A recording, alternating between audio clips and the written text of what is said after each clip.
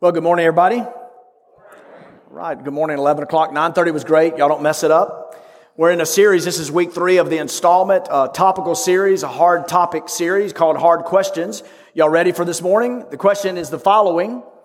What happens when we die? This is undoubtedly a hot topic. Everybody knows it's the stuff of books and music and movies and Far Side cartoons. In fact, I was tempted in the office last night just to preach the sermon using Far Side cartoons, but I'll stead and go with the best-selling book of all time. I'll preach from that. But this is truly a hard topic, and there's a host of different beliefs that people have. On my street, I have a friend. He's becoming a friend. I wish you could hang out with us. It's a lot of fun. He's an atheist. He's an ardent atheist, and he makes the claim that there is no God, that when we die, there's no afterlife, and of course, no heaven or hell. That's what an atheist believes. You just go into the ground and you spend the rest of, whatever. You're just pushing up daisies, as the expression goes. And then, of course, there's this idea of purgatory, which also is called middle school in America. But purgatory is this idea of temporary punishment. You just got to go through it. And the idea of purgatory is that you'll be in this temporary place and you'll pay for the past things that you've done wrong. And when you pay, you will have then earned your ticket, if you will, to the afterlife, a passport to eternal bliss. And then there's a very popular theory that many people around the world subscribe to, that of reincarnation. You get this idea. Again, this is the stuff of a lot of funny television shows and stuff, but reincarnation, is when, if you do a lot of good stuff, well, then you're going to come back in the next life as a higher life form. If you do bad stuff, you'll come back in the next life as like a rat or a mosquito or roach or Kentucky wildcat. So that there's that idea. And there's also the idea of an angel. In fact, you would come back as an angel. I was at a coffee shop. Y'all know Fondren's funky, right? One of the reasons I love Fondren is because it's funky. And I was talking to somebody, and their theory is that some of us come back as an angel. So we're given our wings and a harp, and we float from cloud to cloud, cumulus cloud to cumulus cloud, playing the harp, and it's just all good. And we're able to kind of dictate some of the affairs of this world, little angel kind of going back to people that you know and love. And this person was all bought in on that. Years and years and years ago, I remember it like it was yesterday, I had a friend, and we were at a West Coast coffee shop where we both lived. I was a few feet away from him, and no one in the coffee shop apparently knew that we were together, but I was studying, had my laptop or something open, and he had his Bible. He was studying his Bible, and a young woman close to him, I was just a listening ear at this point, and she asked him, "Why are you reading that?" And his response was, he said to her, "Because I want to make sure I'm not going to hell." He has no problem asserting himself, expressing himself very assertively. And she said to him, that's not rational. It doesn't make sense. There's no God, no afterlife, no heaven or hell. And he said, "Well, where did you come to believe that?" She said, "Well, I read a book years ago and it's influenced my thinking. It's sort of my default mode. None of it is true." And he said, "Well, tell me, what was the name of the book?" She said, "I can't remember." He said, "Tell me the name of the author." "I can't recall." So you're telling me that you read a book years ago. You don't remember the author or the name of the book. Well, what else did he write?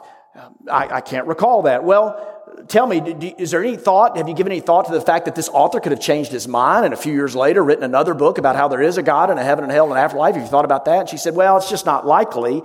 He said, "So let me get this straight. So you're betting the farm, pushing all your chips in on the table that there is no God, there is no afterlife, based really on a book that you read years ago that you can't recall and don't know the author. Am I getting that straight?" And she said, "Well, yeah, pretty much." He said, "Well, you know what I think?" And this conversation was quite interesting. He said, "You know what I think?" He says, "I think you're just discomforted by the fact that there could be a heaven or a hell, and that you're uneasy, unnerved about the fact that there could be a holy God of love that you'll have to answer to one day, and that you just want to be able to live your life with no afterlife and no judgment. You just kind of want to be able to live your own life." Can y'all believe I didn't even speak up in that conversation at all? I just listened to it. I was so cool. I was like, "Lord, make me not quite like him." But anyway, this morning I want to give you, because as a pastor, it is my job to tell you what the Bible teaches. I want to give you some hard facts from Scripture about the truth of the afterlife. The first idea is this. Well, we don't need a Bible verse, but I'm going to give you a few. The first point, the first truth is physical life moves fast. I got to speak to a group of 10th grade parents. I don't have a 10th grader, but they invited me to come speak to them. And I shared with them James chapter 4 and verse 14. James said, life is a vapor. It's a mist. I took a mist bottle. I don't have it today, but I just squirted it at them. Didn't get anybody wet, but I just squirted a mist bottle in the air and said, according to James, that's your life. He lost his job as a motivational speaker, apparently, but that's your life.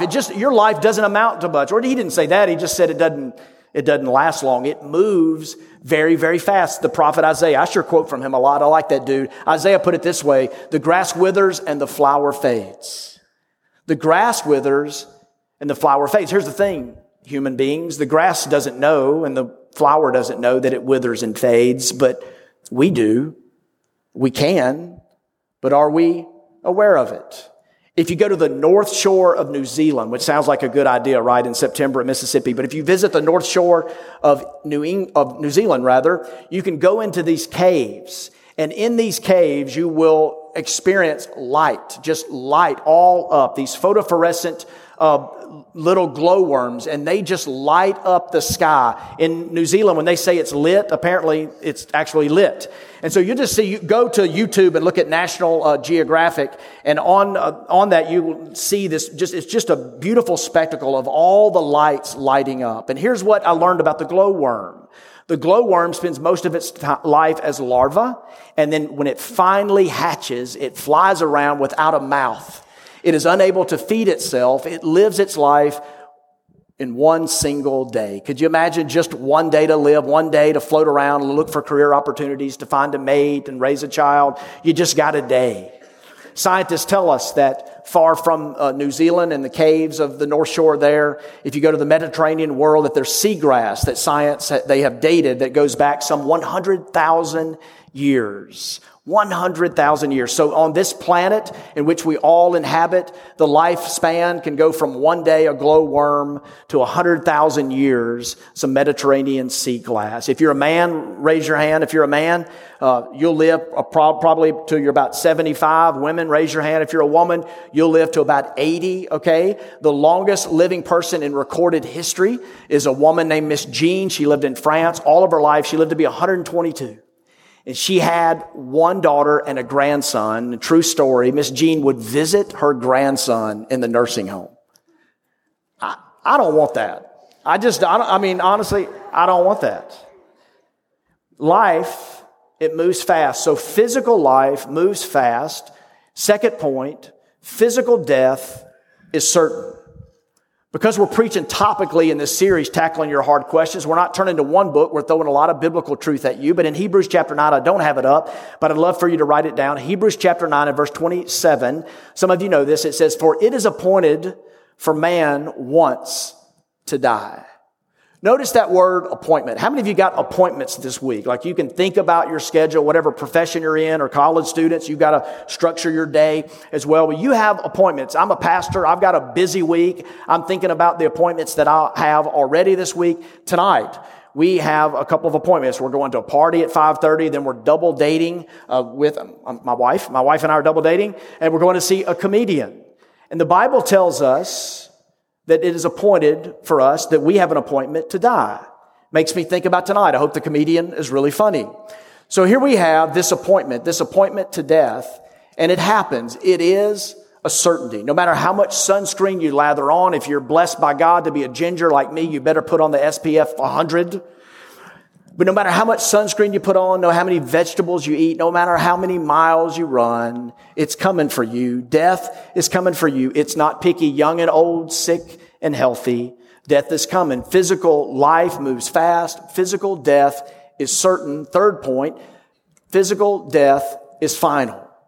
This is where we splinter. This is where people began to think about different ideas and thoughts and philosophies and isms and schisms. But physical death, it is a final thing. Isaiah 25 and verse 8 talks about death being swallowed up. If you've ever heard a preacher, you've read from your Bible, 1 Corinthians 15, the greatest work of the New Testament on the resurrection. And you notice that phrase that death is swallowed up.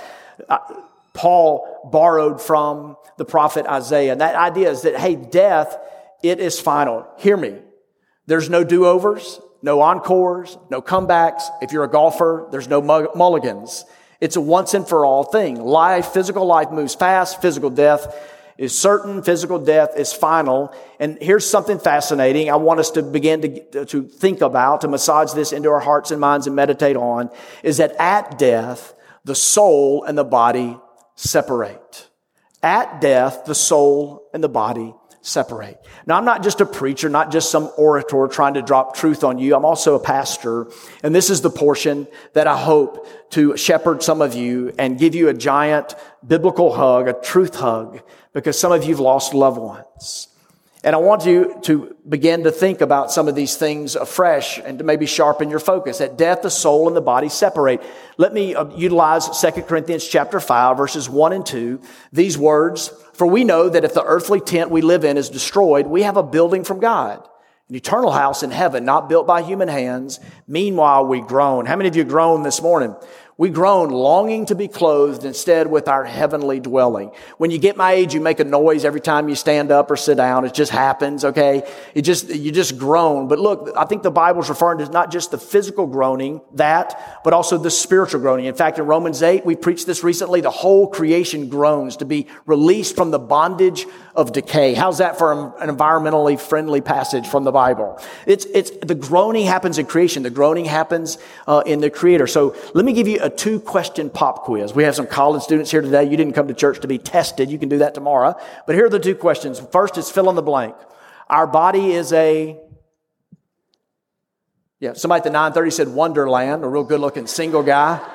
His name is Ryan Willis. If you know Ryan, give him a hard time. He was at our earlier service. But okay, we're going to go with Jesus, but John Mayer says our body is a wonderland. Paul, who followed Jesus, said our body is a tent. Second question, which is more stable, a tent or a building? A building, thank you. I think y'all said that. This summer, with a few friends, I went hiking. We did the Grand Canyon in Father's Day week. My kids told me, "Hey, Dad, happy Father's Day. Get out of here, go camping or something." So I went with a few friends, and it was the hottest, harshest time of the year to go into the depths of the Grand Canyon, and we survived. It was really a great time as we went in, 5 men. We hiked from the south rim to the north rim, and the goal there is once we got through, we would, as we emerged from this great Grand Canyon, that we would spend another night in our tent on the north rim. And when we got there, as we emerged, we were just beat up and exhausted. It was a Herculean task for a guy my age and fitness level. Don't comment. And as I emerged from this, the guys were like walking over to set up their tent to camp again. I thought, I know this is in the plans, but guys, this is way more grueling than we ever thought or imagined. You guys can throw your tent down one more night, but I'm going to the lodge right over the hill. And I hiked by myself to the lodge. I was eating a double cheeseburger and drinking a root beer with some fatty fries, all by myself in a room that I had to splurge on that barely I could afford. But I didn't want another night in a tent. Now, in a tent, every hiker, every camper knows, some of you are serious about this, but when you're in a tent, you get that it's a temporary dwelling. You're going to set it up, you're going to break it down, you're going to set it up and break it down again. You would never set up a 60-inch plasma TV. You would never seek to install indoor plumbing. I'm being absurd, of course, but the reason is it's a tent. Our body is a tent. Now, for balance and perspective, let me also teach biblically. The Bible teaches in 1 Corinthians 6 that our body is a temple. I saw a guy at the gym that apparently believed his body is a temple as he flexed his muscles and sprayed oil on and looked himself in the mirror. Our body is a temple. We ought to take care of it, but our body is a tent. It's just a temporary dwelling that we won't have long, and it's not that stable. And so don't act like this tent is forever. It's not. Physical life moves fast. Physical death is certain. Physical death is final. At death, the soul separates from the body. Next point. Our soul goes to a specific conscious existence. And as pastor, I've been in the ministry, pretty much since graduating from college and going to seminary. But this is pretty much all I know. And as a pastor of leading college ministry and then pastoring in a young church like Fondren, I have done 10 times more weddings than I've done funerals. And I've done 55, 56 funerals in my day. And at a funeral, there's a time in the green room with a family. And the most common question that I get, could you imagine what it is? In pastoring people and comforting them, the most common question is, where are they now? What are they doing? Can they see me? You ever been to a funeral and there's a casket and the casket is open and there's the body? Borrowing from C.S. Lewis, can I tell you, based on biblical truth, you are a soul, you have a body. And so the soul has gone on, but there is a body there. And have you ever seen a child walk up to a casket and look at a body and say, why are they sleeping? It's really among the most innocent questions that you'll ever see asked. Why are they sleeping? And the scripture uses that same metaphor, but it is a metaphor. And look at 1 Thessalonians chapter 4. For everyone who knows God, look, there's a difference between grieving and hopelessness. I want to say it again. There's a difference between grieving and hopelessness, and I see it in people's lives. I see it in people's lives. 1 Thessalonians 4. Brothers and sisters, we do not want you to be uninformed about those who sleep in death, so that you do not grieve like the rest of mankind who have no hope. For we believe that Jesus died and rose again. And so we believe that God will bring with Jesus those who have fallen asleep in him. That's an expression, okay? Do you remember what Jesus said to the thief on the cross? You know it. Today you will be with me in paradise. You remember what Paul said in Philippians chapter 1? To be absent from the body is it's to be present with the Lord. And so this expression, don't let it fool you, because there is this conscious state. Those who have died and gone on are with Jesus. They are in heaven. It's just not the eternal heaven. And so scripture teaches us that there is a final resurrection when all things are going to be right. When preachers don't have to answer hard questions anymore. Everything is made right. And where we walk in faith now, we will walk in sight, and we will know, and we will be like him. He will make everything right in a final resurrection. There's a new body, a new heaven, and a new earth. And that's what the scripture teaches, the separation at death from soul to body. And then this soul goes to a place. It goes to this heaven. It's just not the eternal heaven. And so I want you to know about what the scripture teaches, because we're really fuzzy about this, because we can't learn too much from Far Side cartoons. We can laugh, but we can't learn much from them. So there are two big ideas that the scripture teaches about. And I don't want to be the pastor that looks past these. I'm going to put them in front of you to bring a mystery to your life, to make you press in for clarity, to learn about these. And this first word is the word judgment. I quoted to you, didn't have it on the screen, but I quoted to you Hebrews chapter 9, for it is appointed to man once to die. And what is the next part of that? Do you know? After that, judgment. What kind of judgment? Now here's what I want to say. Nobody likes to be judged. Some of us like to judge. Like we may have some church ladies up in here that we need to cast out, but we like to judge. We don't want to be judged. And look, I'm like you. I've been hurt. I've been judged. I've been excluded. I've had people judge the book by the cover and haven't given me a chance and haven't delved deeper to see what's really happening and who I am and what's going on. And they've been quick to judge, and it hurts. And scripture says time and time again that we just don't make good judges, but there is one who is good. And he's one that we can trust to make it right. If you don't like to take notes, but you have a phone and you want to take a picture, here are the judgments that the scripture talks about. This may be a good screenshot for you, literally a screenshot. And then we'll look at these scriptures really quick. There's the judgment of faith. There's something that scripture calls as a great white throne judgment. That's where you don't want to be. And then there's the judgment of works. So the judgment of faith, Ephesians 2:8-9, you've heard this. It says this, for by grace you've been saved. Was that enough time? For by grace you've been saved through faith, and then this is not from yourselves. It's a gift of God, not by works, so that no one can boast. None of us are good enough. You've heard this. I believe I've taught it before, this study from Harvard School, a sociology school, that we humans compare ourselves. We relentlessly compare ourselves with other people. And financially, we compare ourselves with people who are ahead of us. But morally, we compare ourselves with people we perceive as below us. So you may be sitting next to somebody, you just feel like you're better than them, okay? Maybe you are. But right, you judge them, they're just not that good. Or you judge the cast of the Jerry Springer show or something you see on the headlines, or you're just better than them. But all of us are on a sinking ship. All of us are fractured and broken by the rebellion of sin in our hearts, and we need grace. We need grace. No amount of your good works can save you. And so there's this judgment. It's the judgment of, hey, I believed. I've been given an opportunity to hear and respond to the gospel, and I've placed my faith in this good news of the gospel, and we pass that judgment. The second judgment, the great white throne judgment, Revelation 21. I'm going to throw it at you today. Then I saw a great white throne and him who was seated on it. The earth and the heavens fled from his presence, and there was no place for them. And I saw the dead, great and small, standing before the throne, and the books were open. Another book was opened, which is the book of life.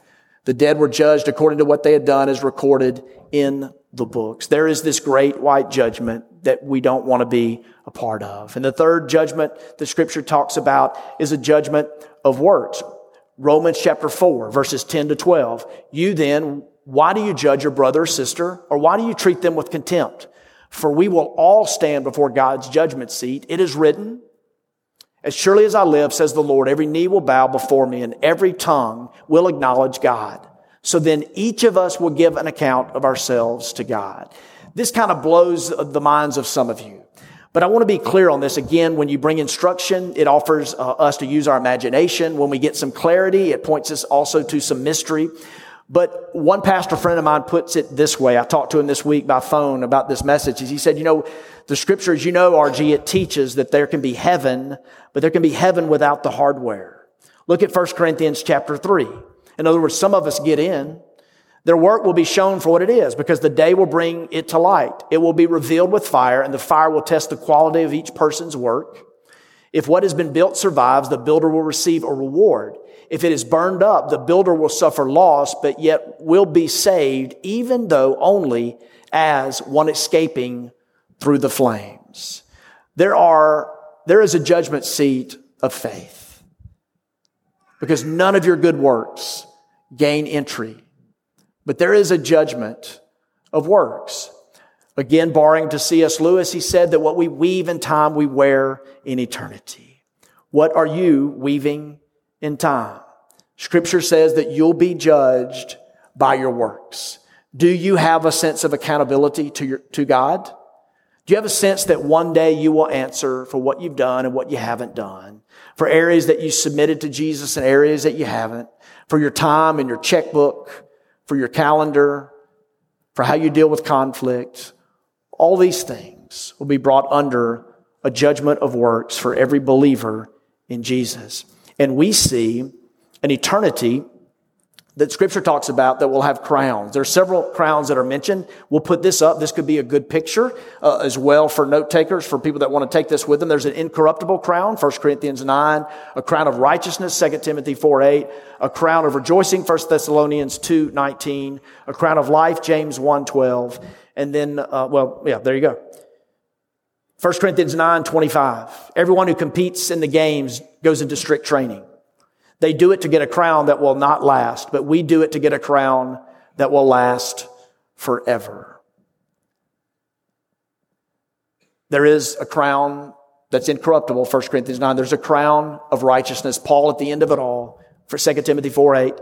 Now there is in store for me the crown of righteousness, which the Lord righteous judge will award to me on that day, and not only to me, but all who have longed for his appearing, a crown of righteousness.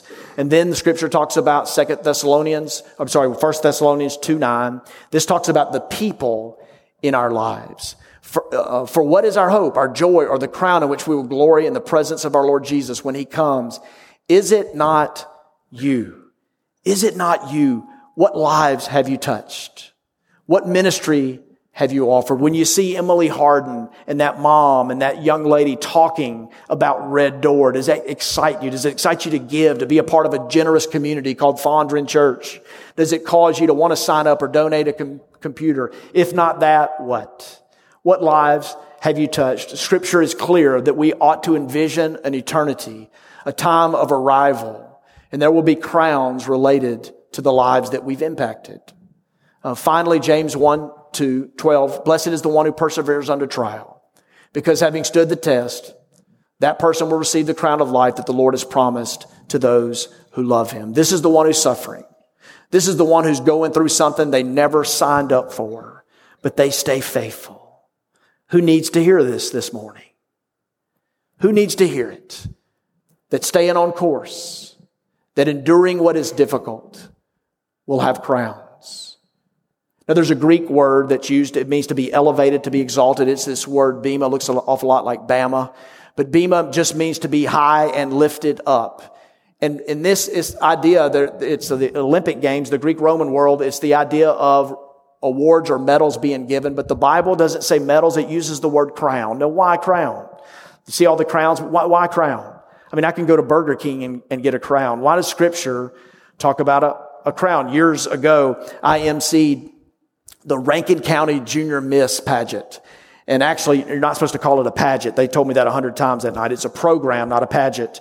And at the end, when it was time to crown the winner of Rankin County Junior Miss, the prior winner was not there. This was years ago. And so I was the one who put the crown on her head. I didn't know what I was doing. I didn't know what to say. I put the crown on. I think I stumbled and said, good luck out there or something.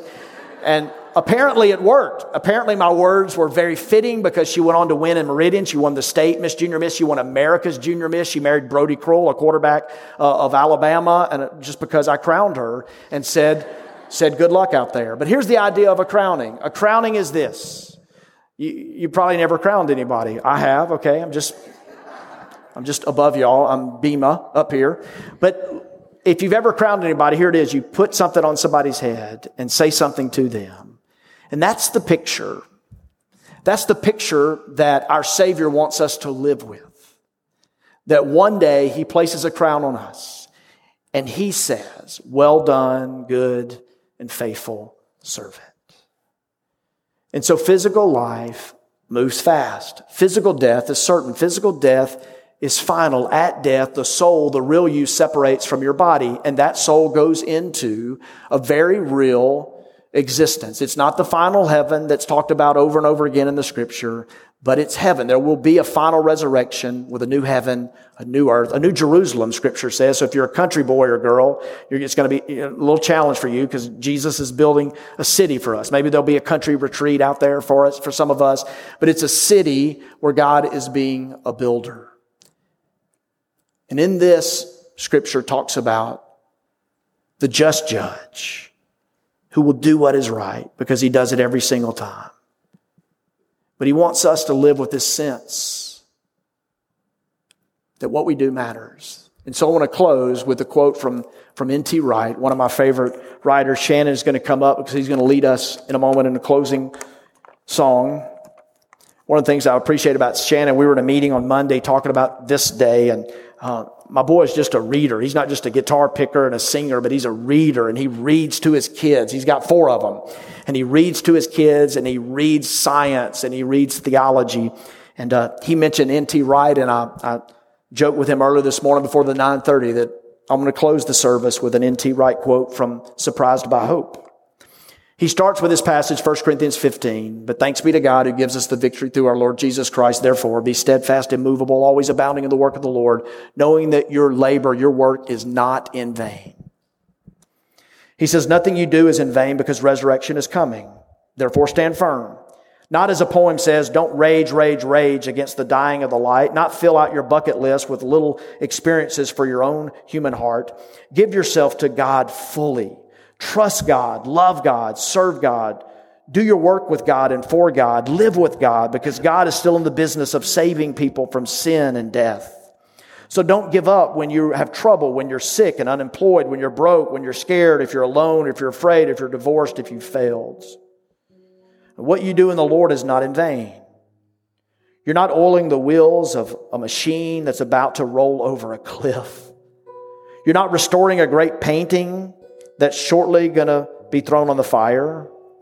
You see, strange though it may seem, accomplishing something that will become in due course part of God's new world.